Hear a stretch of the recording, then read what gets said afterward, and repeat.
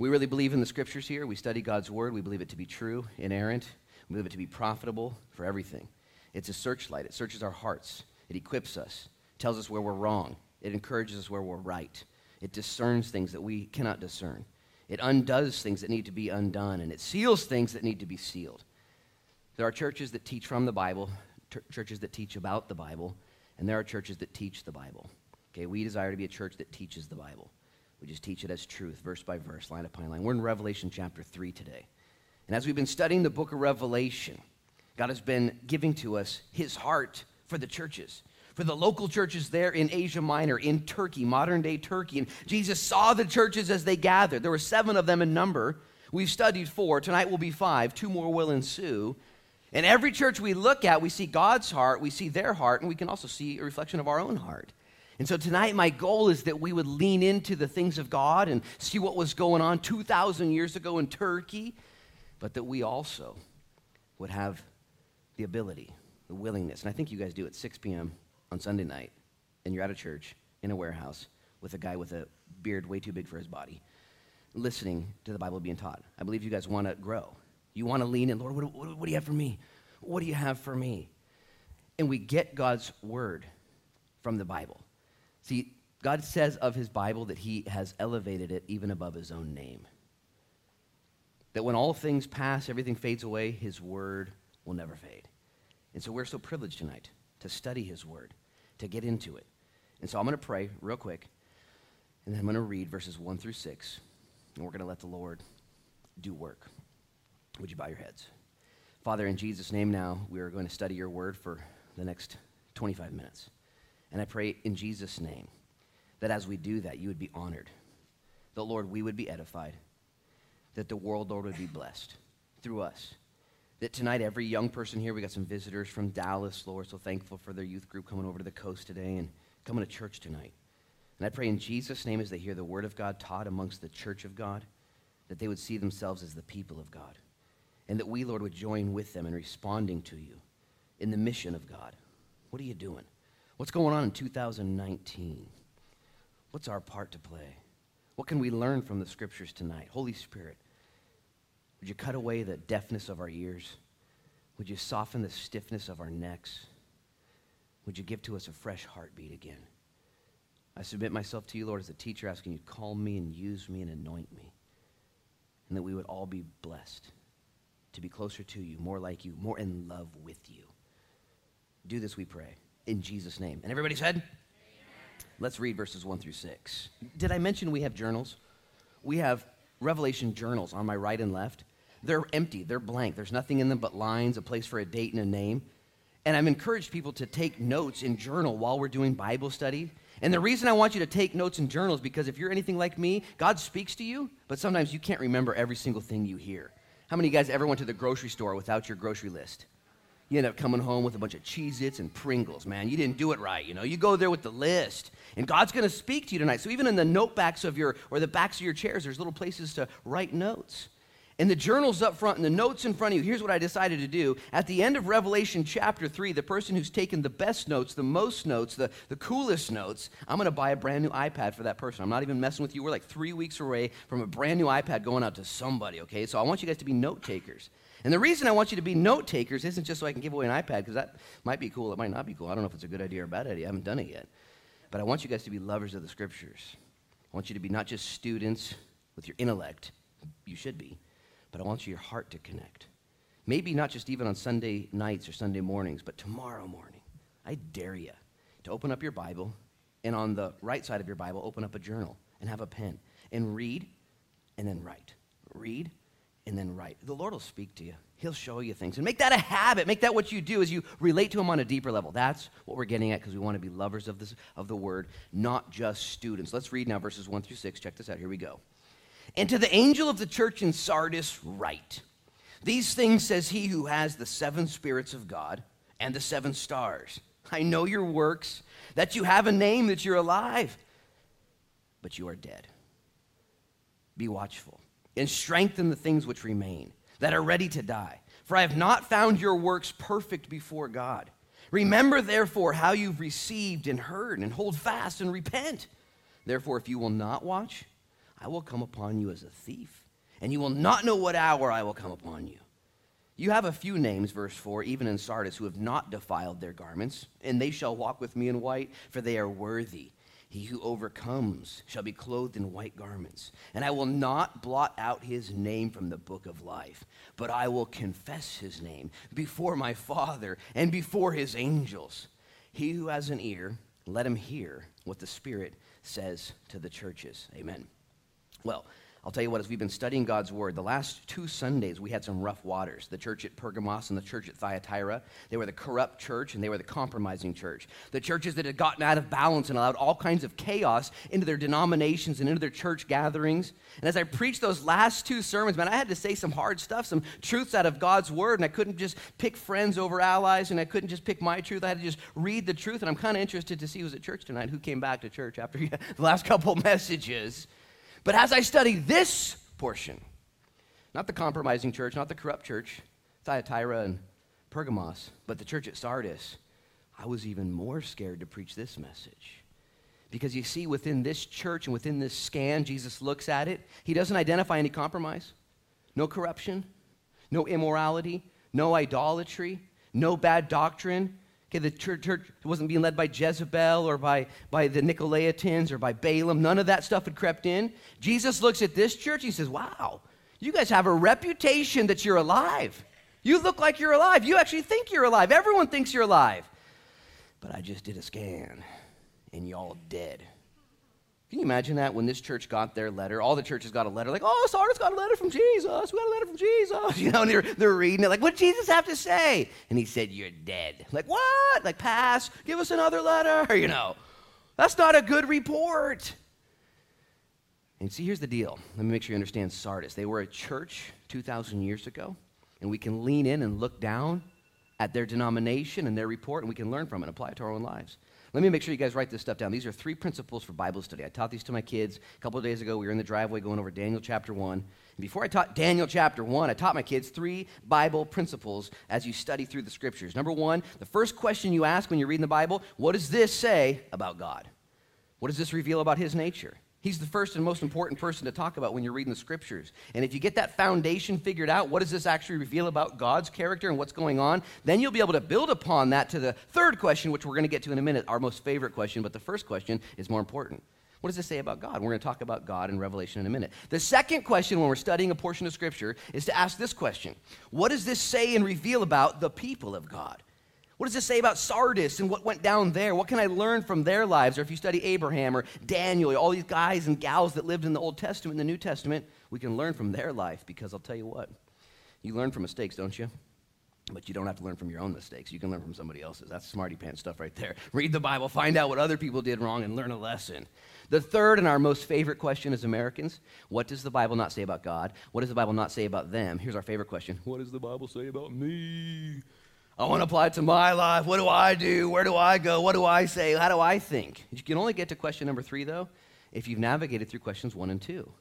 Who's God? What's it say about him? What's his character? What's revealed here? Because once you get that foundation laid, and once you see how God has interacted with humanity over the years, then and only then can you say, okay, now I want God to show me how this applies to me. Now, here's my point. We've been studying through the book of Revelation. We're on church number 5, and in every single church, the character of God has been revealed. Here's what Revelation tells us about God if you're taking notes. Revelation tells us that God loves the church, that he scans the church, that he has a word for each church. He wants them to succeed, wants them to be blessed. He has a plan. He has standards of truth and error. He's the boss. He makes the rules, and the Bible says in each one of these books, I'm coming back to judge the living and the dead. Now, if you know that about God and the foundation of his commitment to you, that God will never leave you, he'll never forsake you, he has a plan for you, he thought about you before the time began, he knit you together in your mom's womb, he knows you so well, and he loves you. That's going to change the way you study the Bible. It's going to change the way you look at yourself in the mirror. Don't raise your hand, but how many of you guys ever have days where you're just full of stinking thinking, okay? You just forget what's going on, you think you're the worst, or you think everyone else is the worst, or you think there's no good future for you. I feel that way. Okay, I feel that way usually on Sundays at 9, 11, and 6. And no, I'm just playing. I get overwhelmed. And God says, where are you going to find your truth, Luke?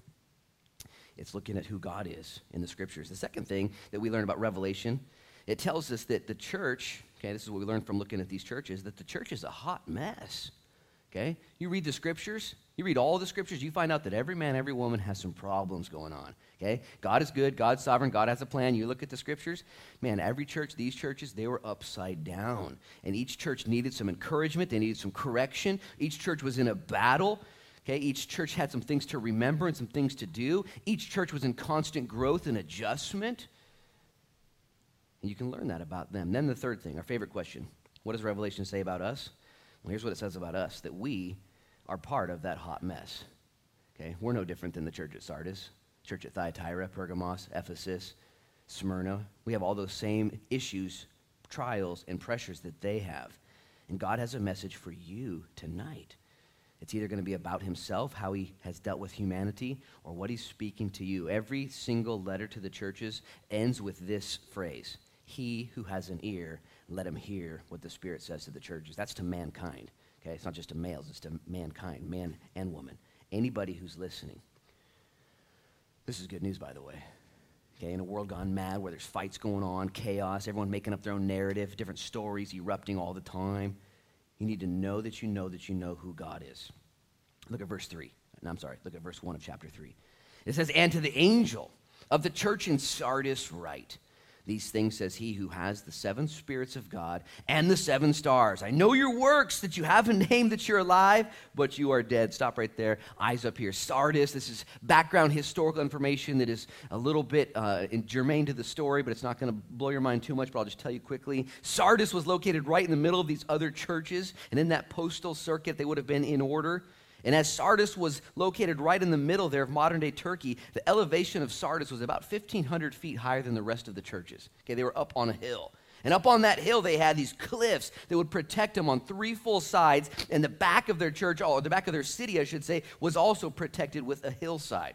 They were impenetrable, at least so they thought. Sardis as a city and Sardis as a church was in this way situated where there was 5 different roads that came into Sardis. So there was trade routes and commerce and egress and access, and it was a big city. There was a military compound there. Check this out. This is nuts. Before this letter was written, Sardis was so powerful, so protected, so strong that all of the kings of the world would bring their wealth and invest their money from their countries into the bank at Sardis. They didn't have the U.S. Bank and, Bank of America and Chase. They didn't have all that stuff back then. So guys with massive amounts of gold and wealth would come to Sardis, and it would be kept safe there. It was so rich. So imagine that.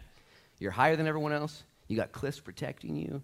You got all these roads that access egress and commerce. You got all the money in the entire world there. You're going to accidentally think you're too legit to quit. You're going to think you're pretty hot stuff. You might not have immorality. You might not have idolatry. You might not have all of the bad doctrine that other churches had. Here's the problem. You were so well put together, the church was, and so was the city, that they'd come to a place in their navigation and maybe their operation, listen, this is scary, they didn't need the Lord anymore. They didn't need him. And you know what really bothers me and maybe the Lord is that they didn't need the Lord, and they were just fine with it. Jesus scanned that church, the church at Sardis, and he says, you guys have a good reputation.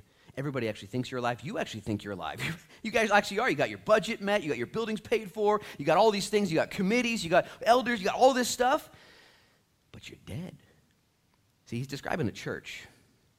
And we actually still use that term, don't we? Have you ever heard of a church, been labeled a dead church?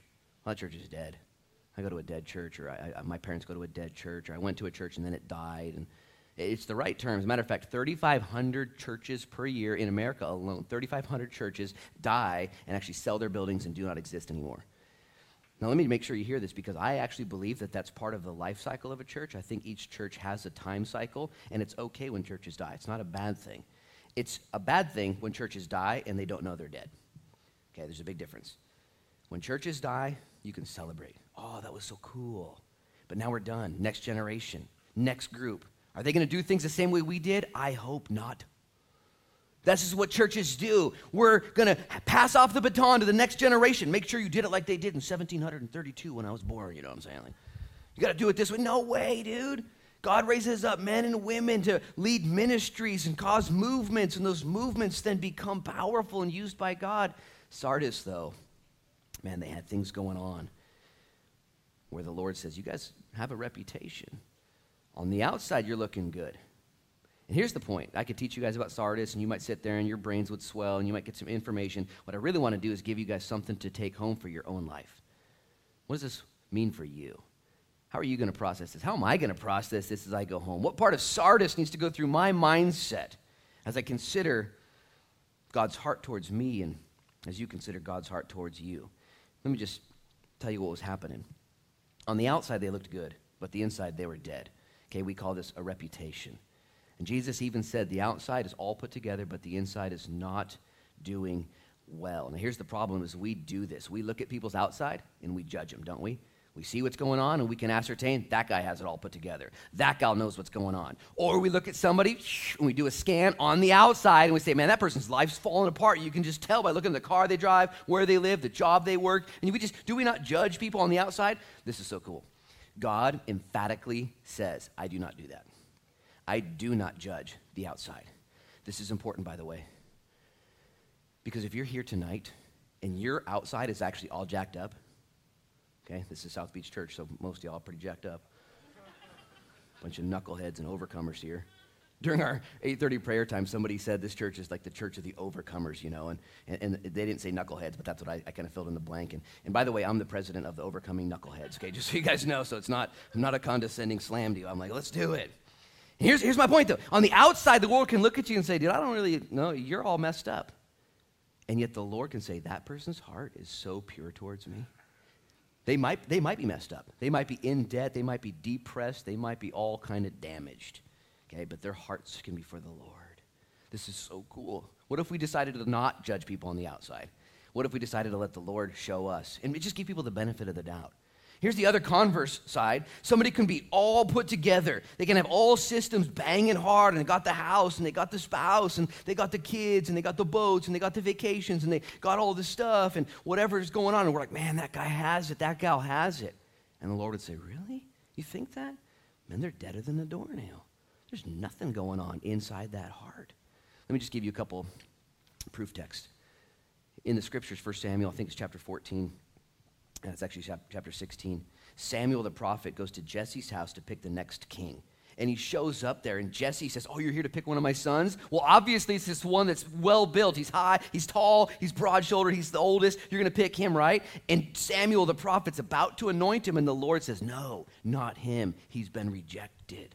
What? Sorry about that, bro. Try again, And he goes, well, how about the next son? And he goes down the line. The next son's a little shorter, a little younger. The next son, he goes through 5 sons, and there's no more sons. And Samuel's like, you got any other sons? You got like a foster kid or adopted kid? What do you got, What else you got? You got a cousin? And he's like, no, man, that's it. He's like, well, I do have another son, I guess. He's the runt. And he's out in the field watching the sheep. And he loves sheep, and he loves to write poetry, and he dances. And it's not dances with wolves, it's dances with sheep, David. That's his name. His name's David. And he describes him to him, and Samuel says, that's the one. That's the one. Here's the verse, and I'll read it to you. But the Lord said to Samuel, do not look at his appearance, this is Eliashib, the oldest one, or at his physical stature, because I have refused him. For the Lord does not see as man sees.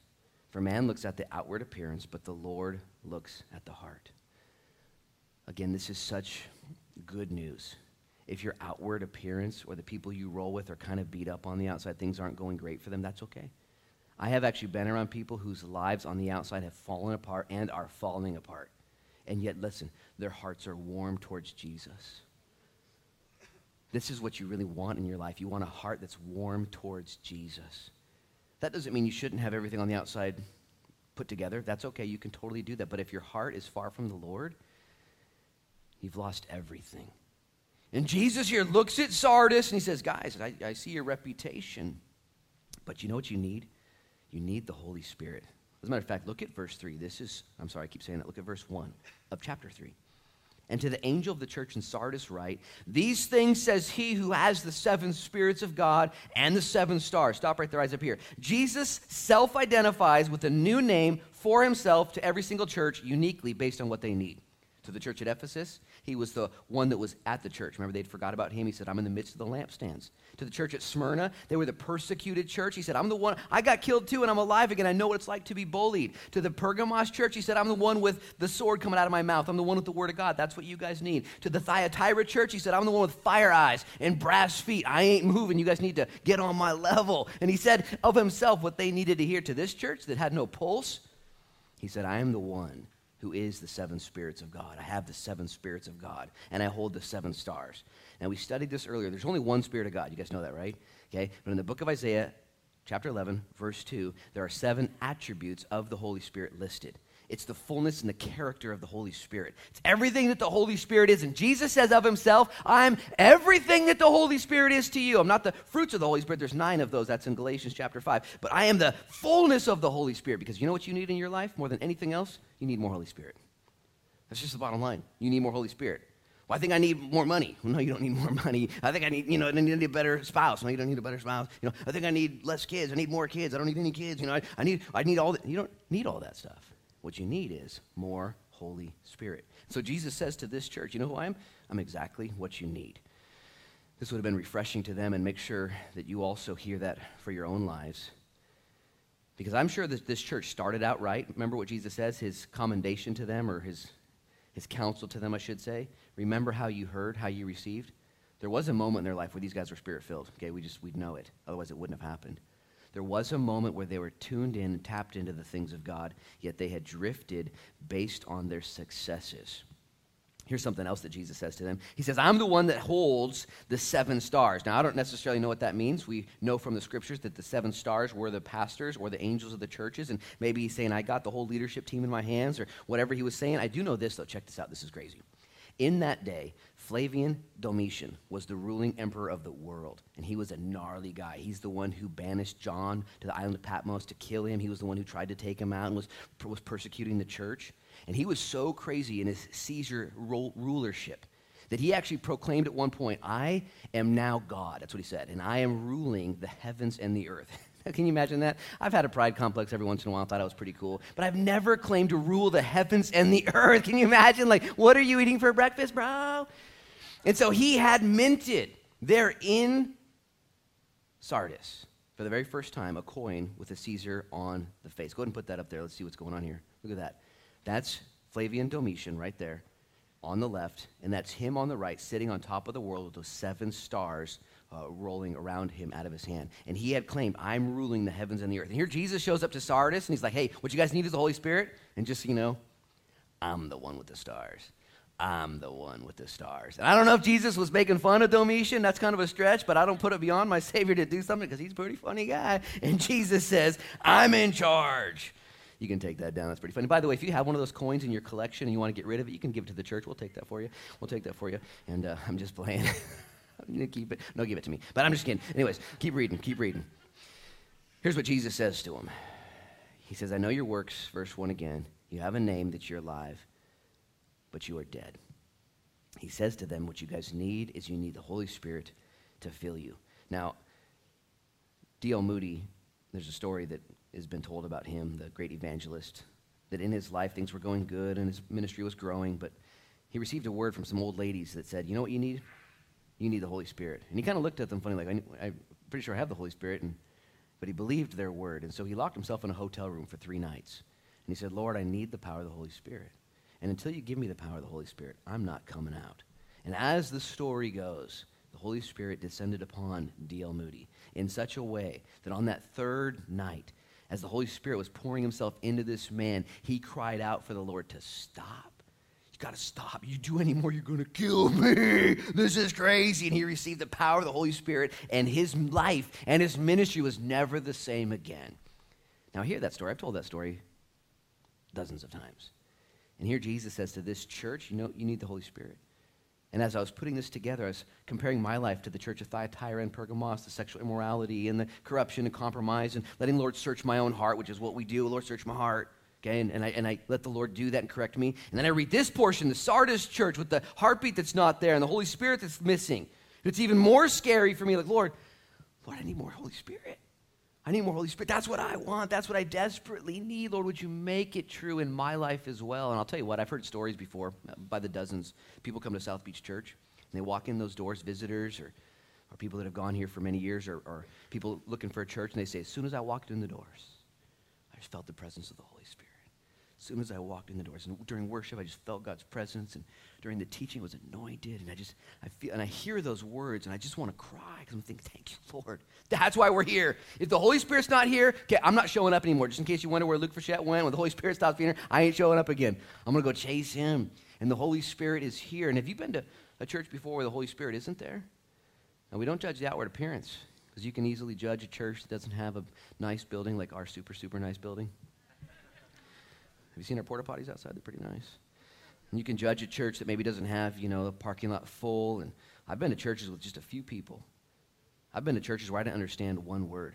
I've been to bilingual churches. I've been to foreign countries, small churches, and you can sense and feel the presence and power of the Holy Spirit. I've also been to churches where I looked around and said, this isn't a church, y'all. This isn't a church. And not anymore. You might have been when John Wesley went here, when he founded it, and John Calvin, back in 1500, well, those guys, but it's not a church anymore. Well, what we need is the Holy Spirit, each and every one of us. Look what Jesus says. He gives them a rebuke now. Verse 2, be watchful and strengthen the things which remain that are ready to die, for I have not found your works perfect before God.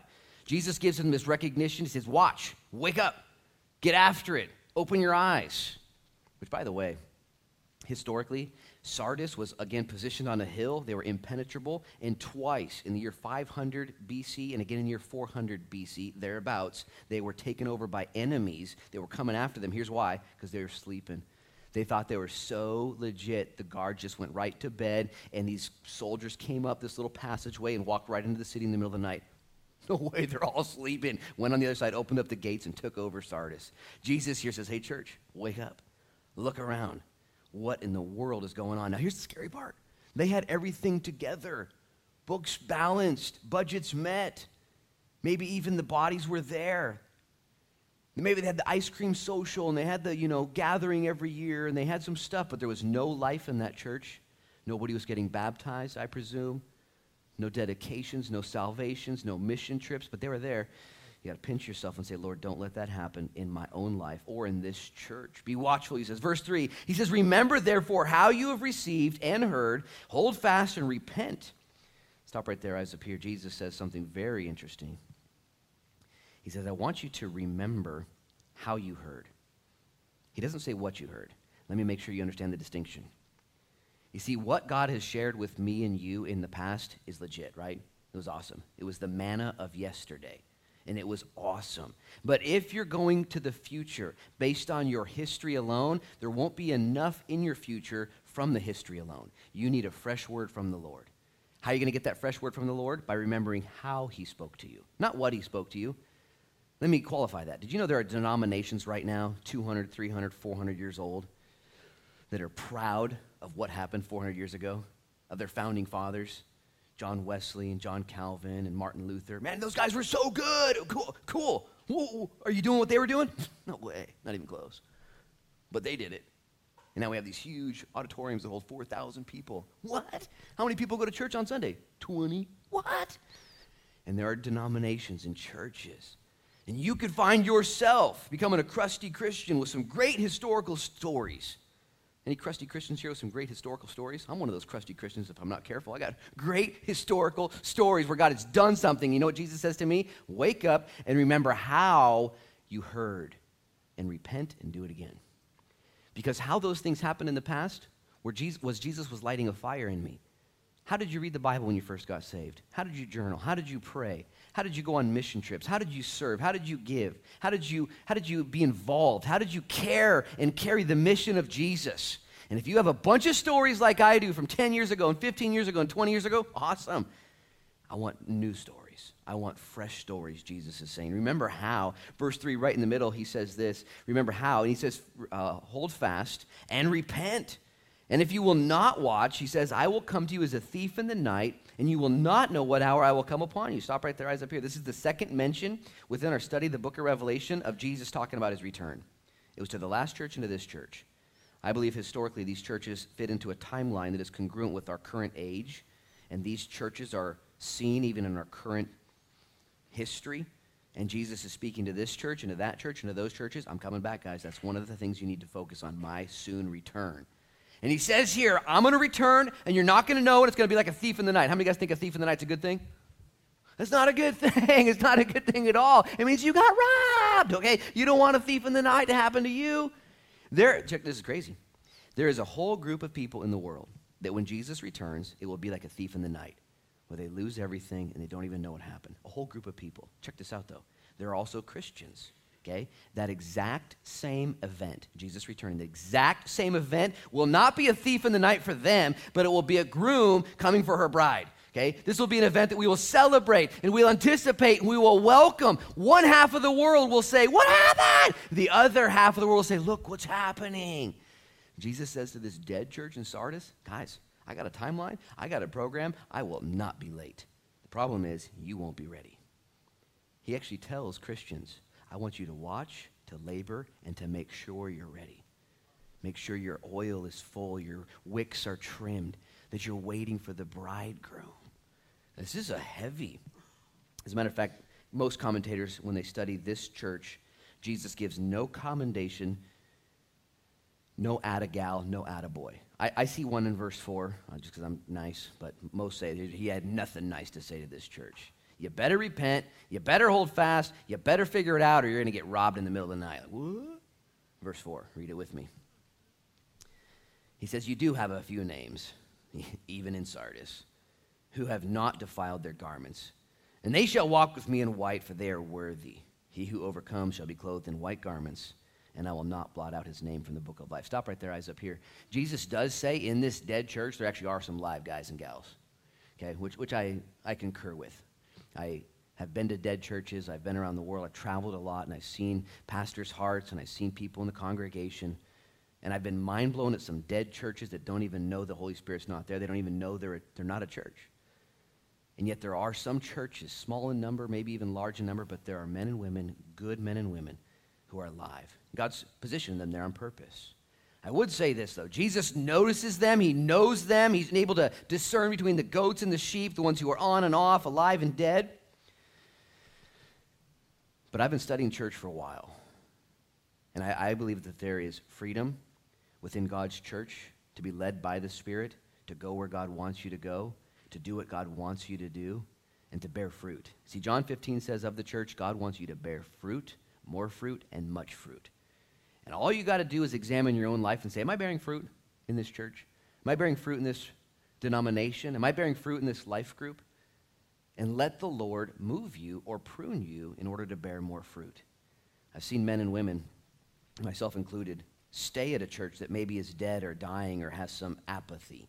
And you have to ask yourself why. In my own studies, it's been reasons such as loyalism. They're loyal to the pastor, to some families that they can't leave. They're just loyal. Okay, loyalty is a virtue. It is. Maybe it's traditionalism. Well, I'm a Catholic, or I'm a Lutheran, or I'm Foursquare, I'm Presbyterian. This is what I know. This is what I've always been doing. Okay, that doesn't mean anything, does it? For traditionalism alone. Sometimes it's fear-based. I don't know what else to do. Sometimes it's family-based. This is where my family's gone to church. My dad was dedicated here. My grandpa was dedicated here. The dinosaurs were dedicated here. All this stuff was dedicated here, you know. And here's what I would say, though. Jesus actually commends those guys and gals that are there. He says, I see you. You're going to receive a white garment. Good job. And for those of you who are watching online or maybe part of a dead church, or you know people who are in a part of a dead church and you feel like God has you there, okay, out of obedience to him, stick and stay and make it pay. Okay, bear fruit there. But for others who are part of a church that is dying or dead or that the Spirit's not there, ask the Lord, Lord, would you give me freedom? Lord, would you lead me? Would you produce fruit in my life, or I will die a slow death? And I believe God will give you the freedom. I remember back in 2010, and it was March, my pastor actually gave me freedom to pray about what God would do in my wife and I's life. And we prayed, and the Lord revealed to us to move to Newport. And we actually moved to Newport 9 years ago this Sunday today. Today's our 9-year anniversary of being here at South Beach Church. You can clap. That's okay. Praise God. Praise God. And here we are studying the church with no heartbeat. You know, like, okay, what does that mean, Lord? Because I want the Lord to have access to my heart. And I'm so thankful for the last 9 years. It's been nuts. It's been crazy. I've been at almost every single service for the last 9 years. I've seen this church grow. And yet, wouldn't it be a tragedy if after 9 years now, we're okay, we got some things figured out, got some bills paid, we got some people on staff, we got some things stocked, and we're ready. Whew, all right, that was a good run. Let's coast. No way.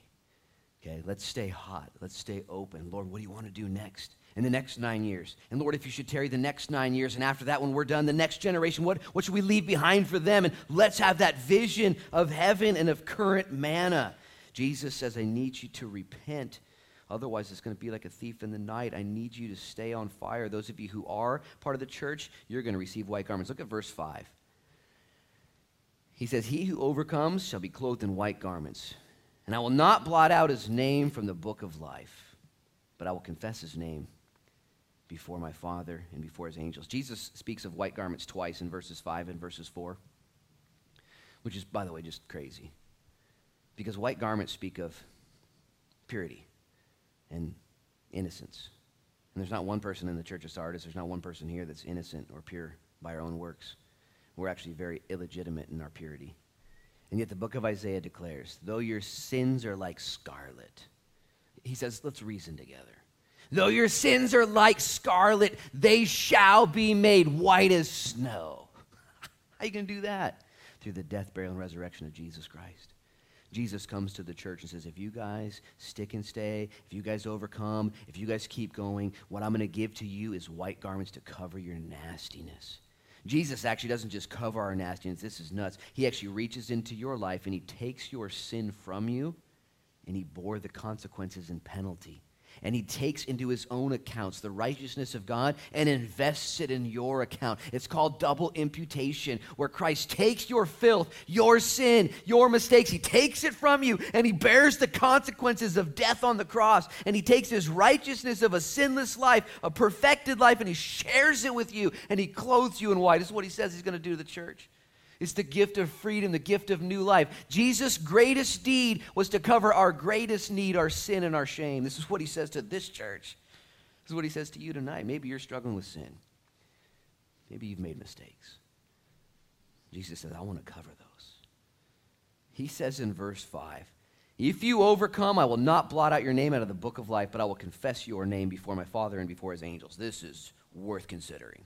Throughout the Old Testament, there are records of God writing down things. He has books of remembrances, books of records, books of names. Here it's called the book of life. I believe in all my studies, I've come to believe that there is many volumes that Jesus has, records of humanity. But this particular one is the names of the book of life. And in that book, everybody in the entire world, in the entire universe who's ever been conceived has their names written down. You know why? Because Jesus loves everybody, every single little conceived person. And Jesus writes their names down. It's called the book of life. He writes their names down because he loves them so much. And then this is what Jesus does. And then when you're born, he loves you so much so he extends himself to you in his creation. He says, this is what I made for you. Check it out. 4 seasons. There's all kinds of cool stuff. There's an ocean. There's lakes. There's mountains. I did all that for you. And then he extends himself to us in his people, the church of God, the family of God. We just had a whole bunch of kids up here and prayed for them. He says, I'm part of that group. And he extends himself to us in his Son. He extends himself to us in his word. He extends himself to us, listen, in the people of God who are written in the book of life, who receive from him his invitation of newness of life. You know what's going to happen to them when they die? Their names aren't going to be blotted out. They're going to be left in there. Here's the awful truth, though. God in his kindness creates everyone, writes down everyone's names, and extends himself to every single person through creation, through the church, through his Spirit, through his word, and through his Son. Every single person has an equal opportunity to receive from God. Everybody. Unfortunately, not everybody will.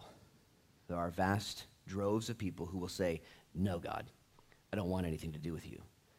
And those people, Jesus will go after again and again and again with an eraser in his hand, looking at their names saying, please, son, please, daughter, repent. And if you don't repent when you breathe your final breath, if you haven't applied the grace of God to your life, your name will be blotted out. I believe in eternal security, that once you're saved, you're always saved, that once you're born again, you can't become unborn again. It's a work of the Holy Spirit. The Father has you, John chapter 10. gets a work up from above. And I believe I'm eternally saved. Isn't that cool? I believe I'm going to heaven. Like, you can't stop this. I'm going to heaven. I'm not so sure about you guys, though. I just don't know. I don't know what's going on with you guys. I want to believe the same. Hopefully you have that same confidence. And you should. Each and every one of you should say, oh, yeah, I believe it too. You should have that same confidence. Based on God's heart, based on God's character. And you should be able to, even in the midst of your waffling at times and your dirtiness at times. And as I studied this out, I wasn't really too concerned that I was the church at Sardis, because I know the difference between being dead and being dry. Do you know the difference? Christian, do you know the difference? If you're a Christian here, you will go through and probably have gone through and maybe are in a dry time. It happens. It doesn't mean you're dead.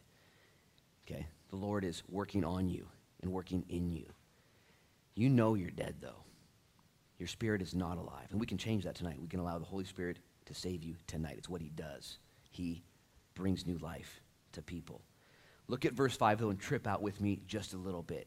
Jesus says, if you overcome, I won't blot out your name. You'll be left in there, and then I'm going to confess your name before my Father and before angels. How many guys right now think you're going to heaven because you're a believer, okay? But when you get there, you're going to be kind of sneaking and hoping nobody sees you, like, no way. And you're going to just kind of blend in with, like, the people in the kitchen, like, doing dishes. Like, I made it. Like, I ain't know. But how many guys think that of yourself? I think I'm going to be there, like, just kind of, like, numbered with the masses. Like, I can't believe I made it in. Hopefully they're not checking for tickets, Like, Jesus says that's not how it is. See, we get this thing twisted. We look in our lives and our mistakes. And I'm going to have Pastor Ryan actually lead us in a song right now and come take us through communion. We believe the lies of the enemy. We think that the Lord actually doesn't like us. He doesn't love us. We think it's going to go something like this, that when we're coming into heaven, Jesus is watching the gates, and he sees me coming up the hill, and he's like, oh, yeah, here comes Luke, and the Father's standing there. And he's like, that's Luke, just let him in. I'm not quite exactly sure how he made it, but he made it. So he's on the list. He's on the list here, and I get in, and then Pastor Marty comes up the hill, and they look at each other. He's like, Pastor Marty too? He's like, yeah, Pastor Marty made it. I don't know how he made it either. And then we think sometimes that Pastor Bo's coming up, and they both start looking. Pastor Bo? No, Oh, yeah, Pastor Bo. His name's written right there. He didn't get blotted out, Pastor. And we think that sometimes. The Bible declares right here, verse 5 of chapter 3, that for the believers, because you see, there's not going to be a time rush in heaven. There's not going to be services where we got to go. It is going to be an exploration of God's goodness forever and ever and ever. And we're going to celebrate each other's worth and each other's value in the eyes of the King. And the Bible declares right here in verse 5 that when you enter heaven, Jesus is going to scream your name, and the party poppers are going to go off, and he's going to confess you. The Greek language here says he's going to boldly confess you to his Father and to his Father's angels. Here he comes! He made it! Woo! And it's going to be a party forever and ever. She made it! She overcame! Woo! And that's how the Lord looks at your life. Do you know what's crazy? This is how the Lord wants us to look at each other, value each other, celebrate each other. We judge each other on the outside. God says, I don't do that. I don't do that. I am looking at your heart. And right now, I'm going to ask God to search our hearts before we take communion. If you're here tonight, God is speaking to you. He wants to bless you. He wants to reveal himself to you. Maybe you're an older Christian here tonight. You're a Christian, but you're older, and you've been doing this for a while, and you got your boxes, you got your graphs and your order, and you know what God does, you know what God doesn't do, and you got it all figured out, and you don't even need the power of the Holy Spirit anymore. And you've drifted in that way, and the Lord says, hey, what are you doing? The worst thing a church can do is look at their history and how God has acted in the past and then expect him to do the same thing in the current. If you read the scriptures, God doesn't mimic what he's done in the past. He is constantly fresh.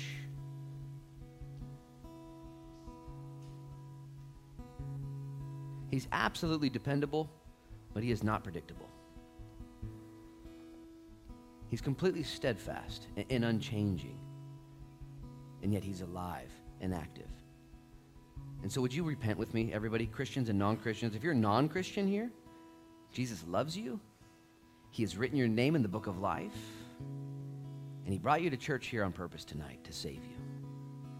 And so, Lord, as we prepare to take communion, I pray for the Christians. I pray in Jesus' name, Lord, that you would soften our hearts, And that you would open up our minds, Lord. And that we would be convicted tonight as you search Sardis. And you say, Sardis, you're a church, but man, you're dead. And Lord, I just in Jesus' name pray for my own life and my friends that are here, that you would search our hearts in those areas where we've grown lazy or apathetic, where there's dryness and possibly even death, the beginning stages. We repent.